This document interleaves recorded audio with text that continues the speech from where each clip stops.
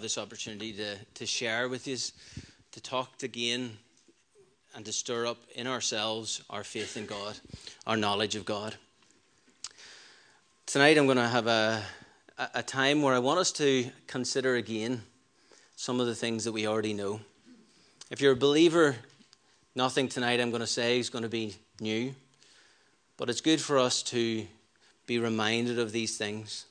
It reminds me of the story my dad's famously said about the person who went into a coffee shop and got a coffee. And he said to the waitress, "I'll have a sugar." So she puts a sugar in it. And then what happens is he tastes the coffee and he goes, "I'll have another sugar," puts another sugar in it. Tastes the coffee. It's not sweet enough, another sugar. And after a few times, the waitress says, "Excuse me, you just need to stir up what's already in there. You just need to stir it up." So that's what my aim is tonight, to come together to consider again some of the truths that we already know, some things that we are already aware of. I was thinking about this message, and I was reminded of a story as well. There was the senior citizens, husband and wife. The wife was listening to the radio, and she heard about this lunatic who was driving down the motorway, and all the cars were having accidents all over the show. There was a pile-up, and she was really worried about her husband because it just happened to be somewhere that he was going. So she picks up the phone, and she calls him on his hands-free, and she says to him, be careful, there's some lunatic going down the motorway the wrong way." And he replies to her, "There's not just one, there's hundreds of them."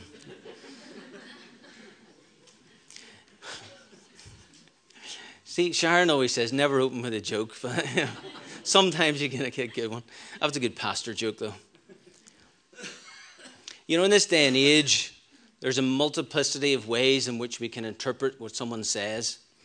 There's a multitude of ways when you get a text, when you read it, you can go, "Oh, is that an aggressive text? Is that a friendly text? Is that an encouraging text? Or is that an angry, bitter text?" Same with Facebook messages, same with emails, same with so much stuff in this world. You find that the world itself has taken everything and has boiled it down and now looks at books, looks at writing, and it no longer asks, what did the original author mean? It now asks, what does this mean to me? And they take their morals and their values and their way of looking at the world and they transplant it onto the text. And they take the meaning, and it's no longer in the hand of the man with a pen. It's now in the hand of the person reading. And that happens so often in our world, especially amongst many churches, sadly to say. Many of them take the text and they take it out of context and they try to transplant onto that their own values and their own society and their own culture. And it's a very dangerous road to go down.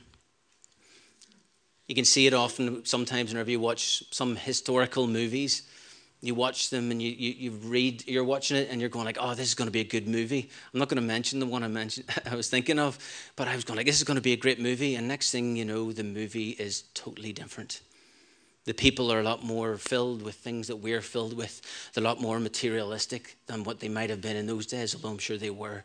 They're a lot more carnal. They're a lot more full of lust and pride and jealousy and things like that, which have always existed, but it's heightened. And that's the way things work. They reduce history down and books down and literature down to our point of view and then sort of go from there. We live in an age that is marked by cynicism, skepticism, doubt. I had a conversation with a gentleman in my work not this past week, a few weeks ago, in which he turned around and we were talking about history and about past. And he said to me, "You know, we really can't know the past. This is a typical liberal, postmodern way of looking at things. We can't really know the past. You've all heard the phrase, the history is written by victors. So you can't really trust it because it's not fair. So I'll have to read between the lines and invent it again." So often it happens. They can't trust anything. They're skeptical. They doubt. And they're cynics. But as believers, we come to the scripture certainly from a different point of view.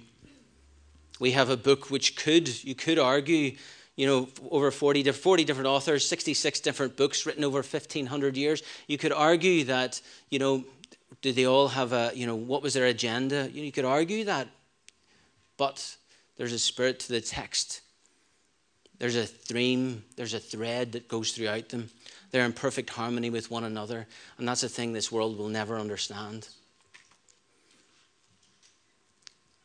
At the heart of the things that they'll never understand is the person of Jesus Christ. They'll never understand him because they reduce him down to their moral values, to their way of looking at things, and they try to transplant on it again their opinions of things. You know, we have become familiar with it, but again, as I said, I want us to consider again. In the book of John, there is 8 I ams of Christ. I do not have 8 points tonight. But the 8 I ams were, I am the bread of life. I am the light of the world. Before Abraham was, I am. I am the door. I am the good shepherd. I am the resurrection and the life. I am the true vine. I am the way, the truth, and the life.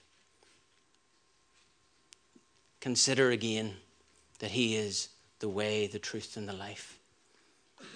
Really, I looked at that one, and that's the one I'm going to speak on tonight. It's the crown of them all. It sums them all up. Because contained in that one verse and that one idea is the totality of who Jesus is. So we'll read that if you can. Just turn in our Bibles to John chapter 14. I love the book of John because he's got such a grand scale, a grand view of the world and a grand view of God. He's got a grip on something eternal. He's got a grip on the person of Jesus. So John chapter 14, verse 1. Let not your heart be troubled. Ye believe in God, believe also in me. In my Father's house are many mansions. If it were not so, I would have told you. I go to prepare a place for you. And if I go to prepare a place for you, I will come again and receive you unto myself, that where I am, there ye may be also. And whither ye go, ye know, and the way ye know. Thomas said unto him, Lord, we know not whither thou goest, and how can we know the way? And verse 6, Jesus said unto him, I am the way, the truth, and the life. No man cometh unto the Father but by me. Praise the Lord. You know, you have to admire Thomas. You know, I know he gets a bad press, he's the doubter, but you know, he had the courage to say, the courage to speak up whenever he had doubts, when he had thoughts, things that he wasn't happy about. He had the courage to say it, rather than just let it fester, rather than to let it fester to become something that became poisonous to him. But he had the courage to ask the question, Lord, we don't understand. What do you mean? And Jesus, as a great teacher, doesn't answer the way I probably would have answered. Have you not been listening?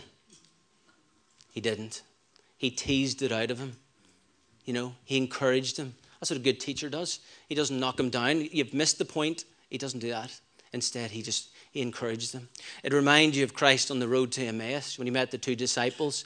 Remember that he came alongside with them and he started to ask them what was happening in the city. What's happening? He already knew.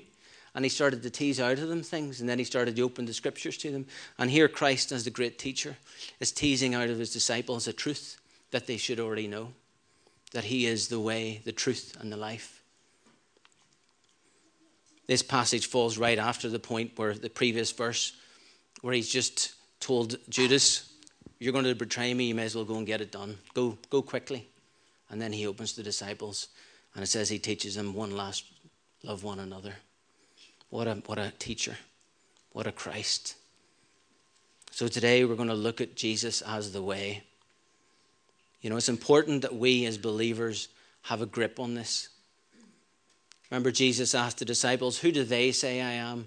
And he says, who do you say that I am? The world out there has got a multitude of answers for that question. A multitude of excuses, really. Who is he? So he said that he is the way. It's a huge claim. I am the way. He made some great claims, amazing claims. Claims that if they weren't true would really get him locked up in this day and age. You know, do we consider that we have chosen a way? The Buddhist has chosen a way. The Hindu has chosen a way.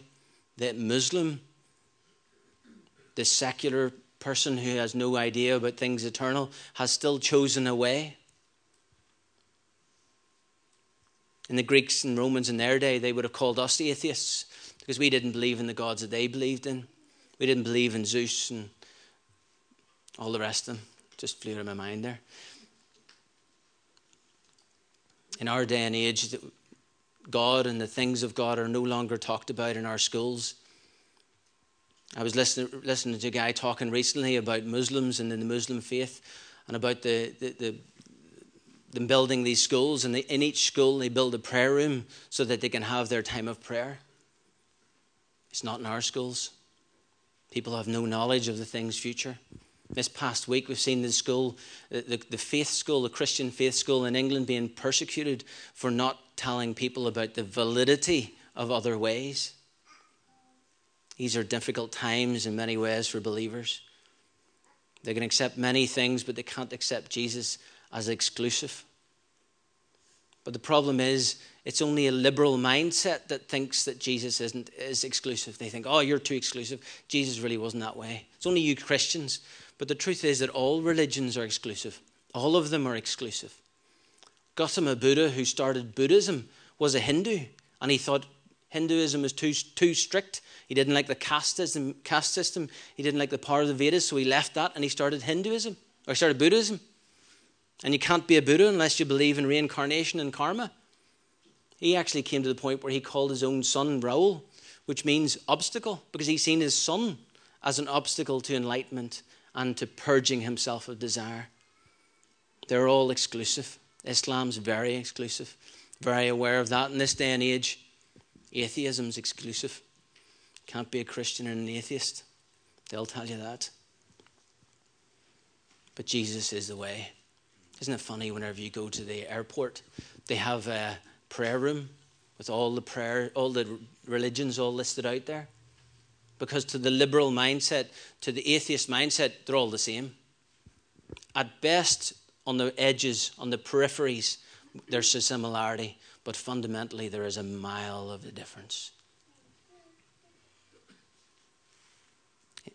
In 1977, there was a movie, an irreverent movie, with George Burns in it. And he played God in this movie. And he was asked in the movie if Jesus was his son. And he says Jesus was his son, and Buddha was his son, and Muhammad was his son. And in fact, all human beings are his sons and daughters. And since he created them all. The liberal mindset is willing to just put everyone together, put all faiths together and say there's no difference. They cannot accept Christ as an exclusive way to heaven. They take the meanings and they change them. There's a well-known newspaper called the Huffington Post. I'm sure some of you have heard of it. It's a very liberal newspaper. And I'm going to read this article. It's just this short passage. It says, "Today I realize that what Jesus was really saying is this: I am the way, as in I know the way, as in I've discovered it, which by implication means you can too." Elsewhere he puts it like this: I and the Father are one, and he prayed that we would discover the same as well, which is precisely why he said continually, "Follow me." In other words, it's as if Jesus was saying, if you believe anything, believe not words, but the way of life itself. My way, like many other ways, will guide you into eternal life. In fact, you cannot separate the way to God from God herself. The way to God is God. See, if you didn't have a good grip on Jesus as the way, and you hear that, you might be going along at one point going, yes, I agree with that. That's okay. I can accept that. I can accept that. But do you see how they changed it at the end? It wasn't about getting away to God herself. We have to consider these things and be aware of them, because the liberal mindset will wash over us. When we hear it in the TV, we hear it in the news, we hear it in conversations, very often in conversations. But God doesn't get drawn into these things. We have to be careful with these wishy-washy ideas. They did a survey a few years ago amongst Christians. Now, granted, it was in America. And 52% of American Christians believed that there was more than one way to Christ. There's more than one way to heaven, 52% believed that all religions had some sort of valid claim. That is horrendous. If it wasn't for the fact Jesus rose from the dead, he would turn over in his grave. Really? 52%? Now, that was a few years ago. And, when I was thinking about that, I was thinking, maybe that's just America. They're very, very accepting. There's such a lot of multiculturalism. But do you think we're far away from that ourselves? Do you think the UK is far from that? Not at all. How come you Christians are so negative about everyone else? That's liberals saying it, not other religions saying it. Or other religions are saying it. You're being true to your teachings.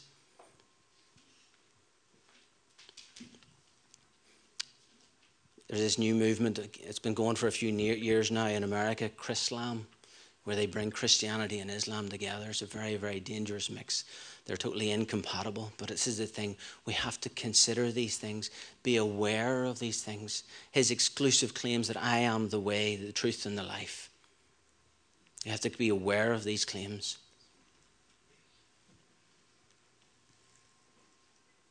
They are happy to accept Christ and water him down. They're happy to accept his moral teachings. They're happy to accept those things that he does for the emancipation of mankind, for our betterment, for our values, for our society. They're happy to accept those things, but they can't accept Christ as a strong, powerful God. They can't accept him as the exclusive way to heaven. They want to wash him down, make him flimsy, make him a shadow of who he really is. And it's terrible. Really, we should be, if you know the way, that should really rub you up the wrong way. They cannot grasp Jesus. They're happy with the flimsy Jesus. Why do you think that they get so excited every time a new Gnostic gospel comes out, or a new movie that promotes Jesus as this or that, and his desires and he really wanted to get married, or maybe he really did get married. Realistically, really, I have to scratch my head when I hear those things. I have to scratch my head and say, really? This is Jesus, the Son of God, who's come from heaven, the place of total perfection. And you really think that he wants to get a shack in Bethany and settle down? Do you really think so? He's come down to this earth where he's had nothing but hardship and trouble, where he's had people persecute him, where he's had people comment at him, who's people who criticize him and question him at every turn. Do you think he's going to give up heaven, the place where it's perfect peace, the place of perfect happiness, the place of perfect agreement with the Father, communion? The people, this world doesn't know what they're talking about if they think Jesus would settle for something so much less than what he was born with. They want a weak Christ, a weak way to heaven. They want something that, let's water it all down and we'll all accept it and it'll be okay. But I can tell you that's not the way it is. In Philippians 2, 6 to 11, it says, who being in the form of God thought it not robbery to be equal with God, but made himself of no reputation and took upon him the form of a servant and was made in the likeness of men. He thought it not robbery to be considered equal with God. It doesn't sound like someone who's just a pushover. In his high priestly prayer in John 17, he talks about, Father, glorify me with the glory that I had before the foundation of the world. He's not just a man. He's not just someone that can be taken for granted. C.S. Lewis put it this way. He said, a man who was merely a man and said the sort of things that Jesus said would not be a great moral teacher. He would either be a lunatic on a level with a man who says he is a poached egg, or else he would be the devil of hell. You must make your choice. Either this man was and is the Son of God, or else a madman or something worse. You can shut him up for a fool, and you can spit at him and kill him as a demon, or you can fall at his feet and call him Lord and God. But let us not come with any patronizing nonsense about his being a great human teacher. He has not left that open to us. He did not intend to. He came to make a claim, a bold claim. I am the way. This world can't handle that. They don't like that idea. You're being too hard. You're being too narrow-minded. But we were called to go on the narrow path, to go the narrow way. Jesus didn't come to set up an earthly kingdom as they understand. When they try to reason with him and try to think about him and try and put him into their box, they try to think of things in the way that they think of things. They try to think of power and authority in the way that they think of power and authority. If, Jesus, when he fed the 5,000 and the 4,000, he could have started off. That's a good launch pad there. I've got people now, they're a bit dependent on me. I've met some fleshly desire of theirs. Now they're going to follow along. The devil took him up and showed him the stones. He said, turn these stones into bread. I could turn stones into bread. I'll satisfy some fleshly desire. I'll get them to follow me. The problem is, though, if he had started that way, you'd have to fulfill another fleshly desire and then another fleshly desire. And then sooner or later, someone might come along who can do it even better. See, they don't understand that he didn't come to set up a kingdom in the way that they understand it. He didn't come along and sort of cry out, this is now the kingdom of Israel. Let's set out and we'll kick out the Romans. Remember Peter in the garden pulled out the sword? Jesus said, that's not the way. Before Pilate said, are you a king? And he said, yes, I'm a king, but I'm not here of the kingdom of this world. Because he came to do a bigger work. He came to do a more powerful work. Something that would last an awful lot longer. Something that would have a permanent impact on the lives of men and women. If man had his way, the plan of redemption would be an endless and bloody conflict. In reality, salvation was bought not by Jesus' fists, but by his nail-pierced hands. Not by his muscle, but by love. Not by vengeance, but by forgiveness. Not by force, but by sacrifice. Jesus Christ, our Lord, surrendered in order that he might win. He destroyed his enemies by dying for them and conquered death by allowing death to conquer him. A.W. Tozer. See, man doesn't understand that. They can't get a grip on it. And as believers, it's important that we have a grip on it. That we consider again that he is the way. He's very clear on it. It's like we have to elevate him in our minds and elevate him in our hearts. Yeah, that's what praise and worship is. It's singing and things like that there, but sometimes it's elevating him in here, praising him in here, praising him in here, making him bigger, giving him his rightful place. Those ideas that he is just this or he is just that, they hold no water when compared to the light of Scripture. He not come to raise an army. If someone was to come up to me and say to me, for example, Jamie there, say to me, I am God. Now, I know he looks like it and he feels like it sometimes, but he was to come up and say to me, I am God, I'd go, I don't think so, Jimmy. You need to cut down on some of those things you're taking and go sit in a quiet corner. But you know what? If he started doing miracles, if he started raising the dead, if he started, healing people, if he was killed and rose from the dead himself, I'd have to really seriously consider what he said. And the thing is that many people never consider Jesus. The atheists and the liberals out there, the secular people out there, they've never considered Jesus. They've never sat to read the Scriptures. This is the most important man in history. This man has done more for mankind than any other man. If we leave out the spiritual aspect, look at the impact he's had on nations, on countries. I can remember a few years ago, my dad had an outreach up in Antrim. And, young men were coming to Christ. And it was a case of they were actually, they used to be the type of guys who'd go to their parents and family and friends, what do you want for Christmas? And have a big list, and then go out and start stealing the stuff. But there was a change made in them. There was a transformation. Jesus came and made some audacious claims. I am the way. In Acts 4, it says that there is salvation in no one else, for there is no other name under heaven given among men by which we must be saved.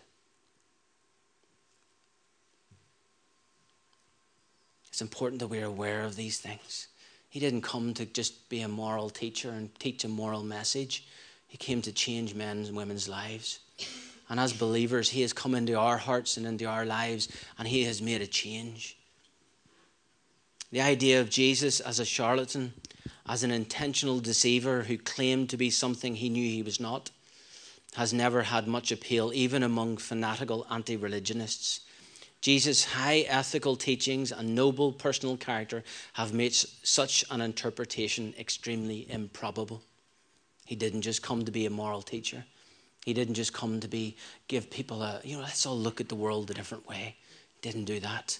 Because he didn't raise a battle standard. He didn't come along and create a throne. See, in our minds, rules and regulations are needed authority. The word Muslim in Islam comes from the same root, which is all about submission to the will of Allah. It's all about submission, and it's about hard lines and bringing things in.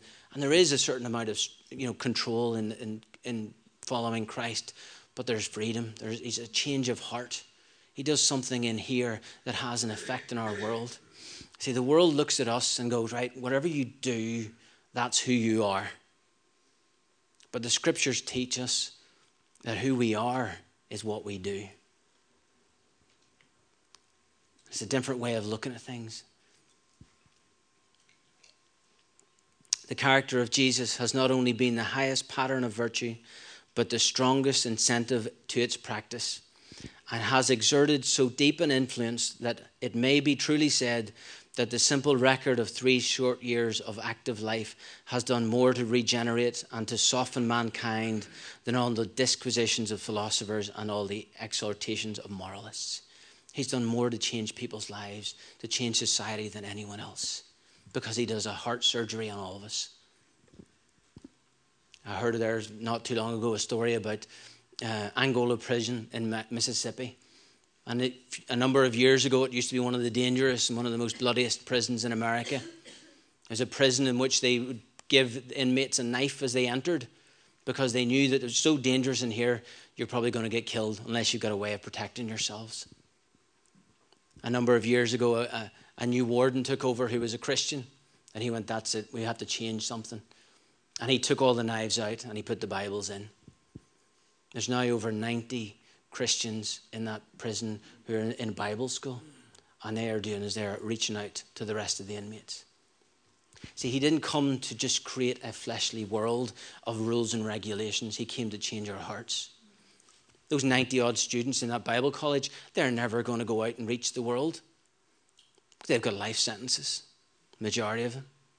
So they're there to reach the other inmates. They've chosen a way, and it has had an effect on their lives. It has an effect on their society. It has had an effect on those around them. Do you consider today that you have chosen a way? That you have made a choice, a decision? The life of Jesus is an amazing life. His message is an amazing message. He has changed us. They can accept his morality and his teachings, but not his divinity. But his divinity is the thing that makes the difference. He was born, this is one big quote.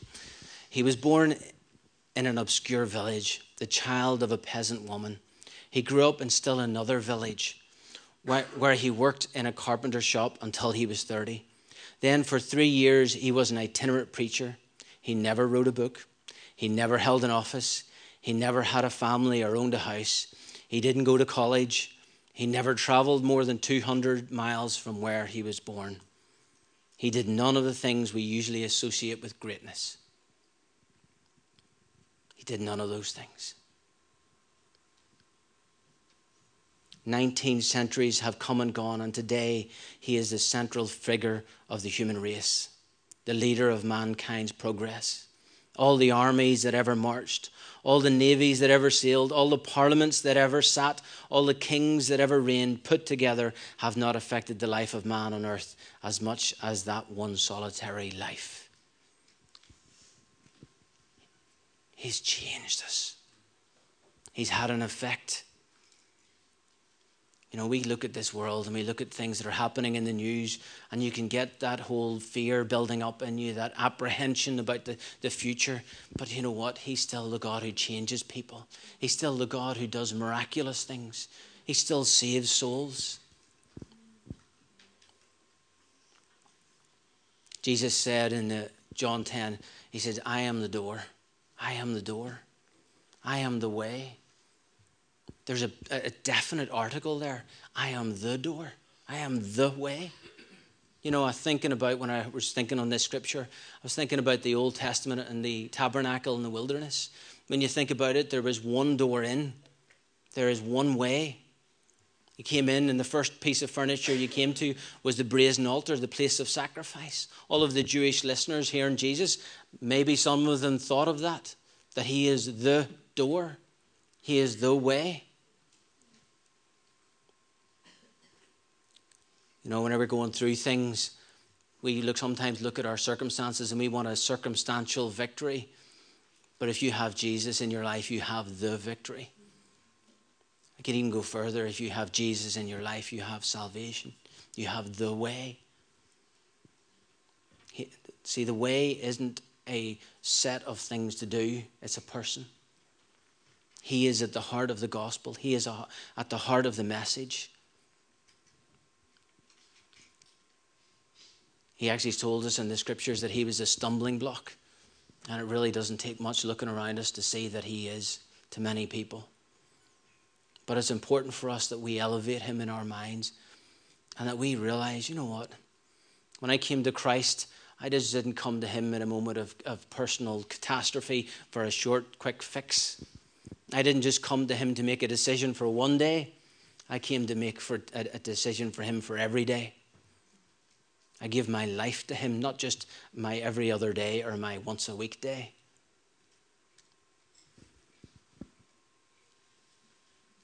He said he was the way, and he is the truth.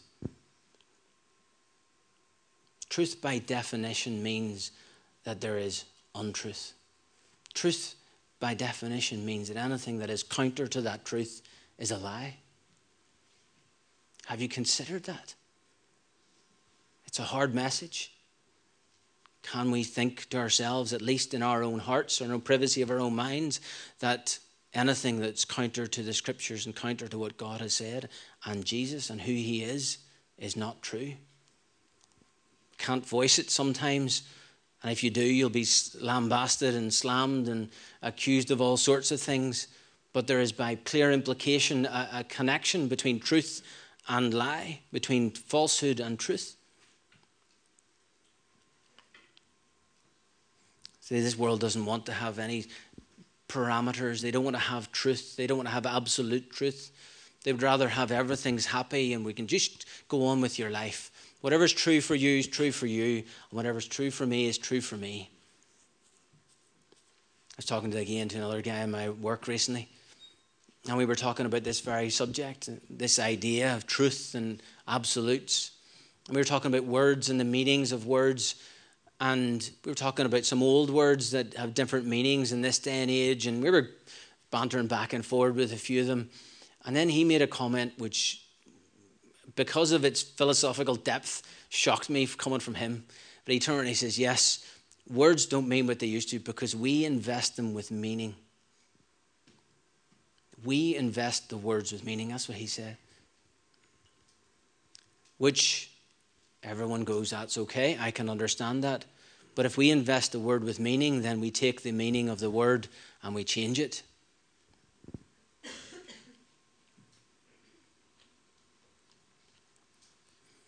Problem with Jesus, the liberal mindset can't accept that he enunciates very clearly what is wrong with mankind.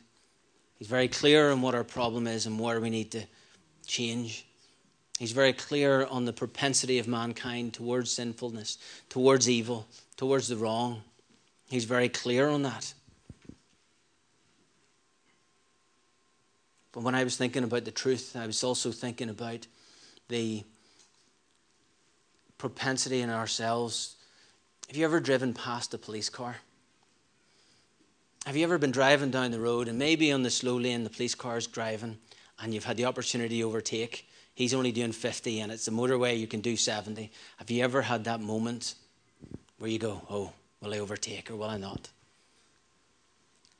You know, you get apprehensive. You know, you start to think, are all my lights on? You know, is my speedometer actually working here? Don't we feel that way sometimes when it comes to God? Come to church, oh, he's going to see, he's going to know, he's going to jump on me.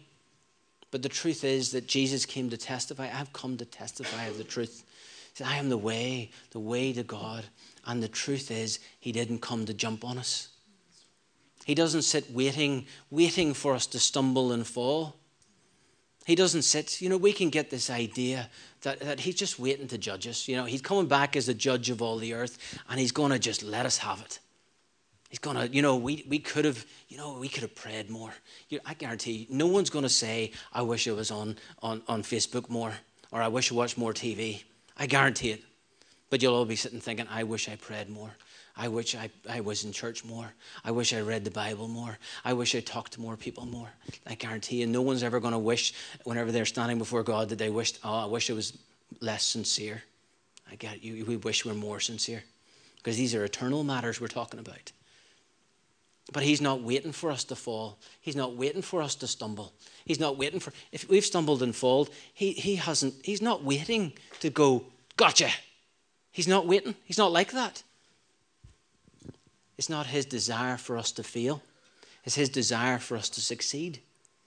Just as I was saying there, he was the gracious teacher. Yes, he doesn't want us to fall, and we shouldn't. But he's not waiting for us to fall. He is the gracious teacher. He is our Lord and Savior. It says in 2 Peter 3:9, the Lord is not slack concerning his promise, as some men count slackness, but is long-suffering toward us, not willing that any should perish, but that all should come to repentance. See, he's not willing that any should perish. The truth is, he's not here to jump on us. He's not waiting just to judge us and to punish us. He's here to pour out his love and tell us that he loves us, that he has given us the way, that he is the way. He stands with us in solidarity. He came and lived in the flesh. He was born as a child, raised as we were, with all that entails. He spent his times with sinners and was identified with sinners. And then he went and he was baptized. And at that moment of identification, his father said, this is my beloved son in whom I am well pleased. See, his mission isn't to punish. His mission is to extend the hand of grace, extend the hand of mercy. I was thinking of this song today. I'm not going to sing it. I was singing it earlier.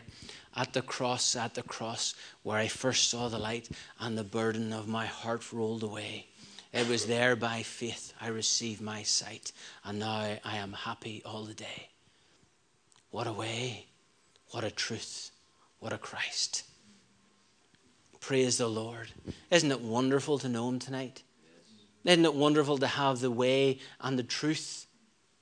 To know that no matter what happens around us in our circumstances, in our world, in our society, that we can hold on to the fact that we have the way, the truth, and the life. He has never changed. Jesus is God, spelling himself out in a language that men can understand. They don't want to understand him. They can't understand him. They've blinded themselves with the sin and corruption of this world. But he came and he changed the focus. He changed everything. He is the life. Life spoken of here is obviously spiritual life. But he is originally the author of all life in the beginning. The plan of God was not just to save us and take us out, but the plan of God was to get the life of God into this world. That's our mission. We now then, as light bearers, as they say, is to go take that light into this world. We change the climate of the circumstances around us. We change the climate in our work environments. We change the climate in our families. We have the opportunity to respond in a godly way. We don't always have to respond in a carnal way. We don't always have to come out with that quick quip, with the comeback. It's our opportunities, though, to go with life of God and take another message. Instead of a message of judgment, a message of life, a message of forgiveness. His message changes lives. He came and he rearranged us. He sorted us out. With body, mind, and spirit, or body, soul, and spirit. He put the spirit, soul, and body. We're no longer subject to the same things. He came and he broke the power of sin. He hasn't broken the presence of sin, but he's broken the power of sin over us. He came and gave us life, something that lifts us and elevates us, gives us a chance. Baxter wrote this. He says, fundamentally, our Lord's message was himself. He came not merely to preach our gospel. He said that he is that gospel. He did not come merely to give bread. He said, I am the bread. He did not come merely to shed light. He said, I am the light. He did not come merely to show the door. He said, I am the door. He did not come merely to name a shepherd. He said, I am the shepherd. He did not come merely to point the way. He said, I am the way, the truth, and the life. Praise the Lord. Praise the Lord. Praise the Lord. Praise the Lord. He is the way, the truth, and the life. No man can go to the Father but by him. Again, looking back at the Old Testament in the tabernacle, the way was coming in through past the brazen altar, the place of sacrifice. And if you remember, what was the next place you came to? It was the holy place, where they had the menorah, the table of showbread, and the table of incense, the altar of incense, which spoke of our service and our relationship. It spoke of our praise and our worship to God. And what was the last place? It was the Holy of Holies, where the Ark of the Covenant was, the life of God. You have the way, the truth, and the life, the very presence of God, where the Shekinah presence dwells. He is the way, the truth, and the life. You know, it's not just amazing that there is a way to God, that he is the way. It's not just amazing that the message is not just amazing, but the fact that there is the opportunity, that there is a way. It's not just amazing that we can come up with some sort of system, but the fact that there is a way, that he's opened that opportunity. Because he could easily have said, sinners, all judged. But he made a way, and he is that way. What a God. What a message. I hope tonight we've considered that again. Consider him again in your life. Consider him again as your way, truth, and life. The way, the truth, and the life. Not just merely an option, but there is no other way. He's very clear on that. The way. Whatever you're going through tonight, whatever circumstances you face, he is the way, the truth, and the life. If you have a foundation and of that in your heart, if you have a foundation of that in your life and in your mind, you can face whatever comes. You can face whatever storms are out there this week. You know, no matter what happens in my job and in my family and my circumstances, I can go on because I know that he is the way for me. He is the truth for me, and he is the life, and he's the truth for you. Amen. He's the way for you. You know, the most sung song at funerals in this day and age is Frank Sinatra's I Did It My Way. We had it on in my work this week, and it just reminded me of that. I did it my way. What a sad, sad song. What a sad song. We can do it our way, or we can do it his way.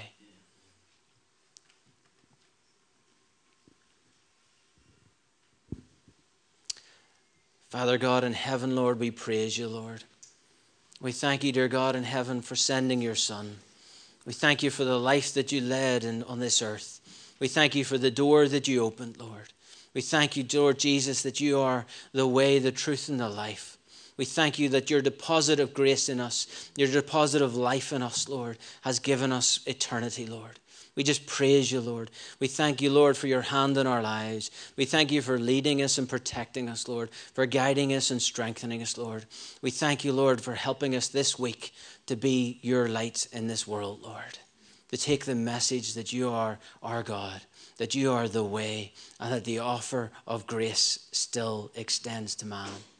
Lord, we just want to praise you and glorify you. We thank you, Lord, for this night. We thank you for this word. Amen. Amen.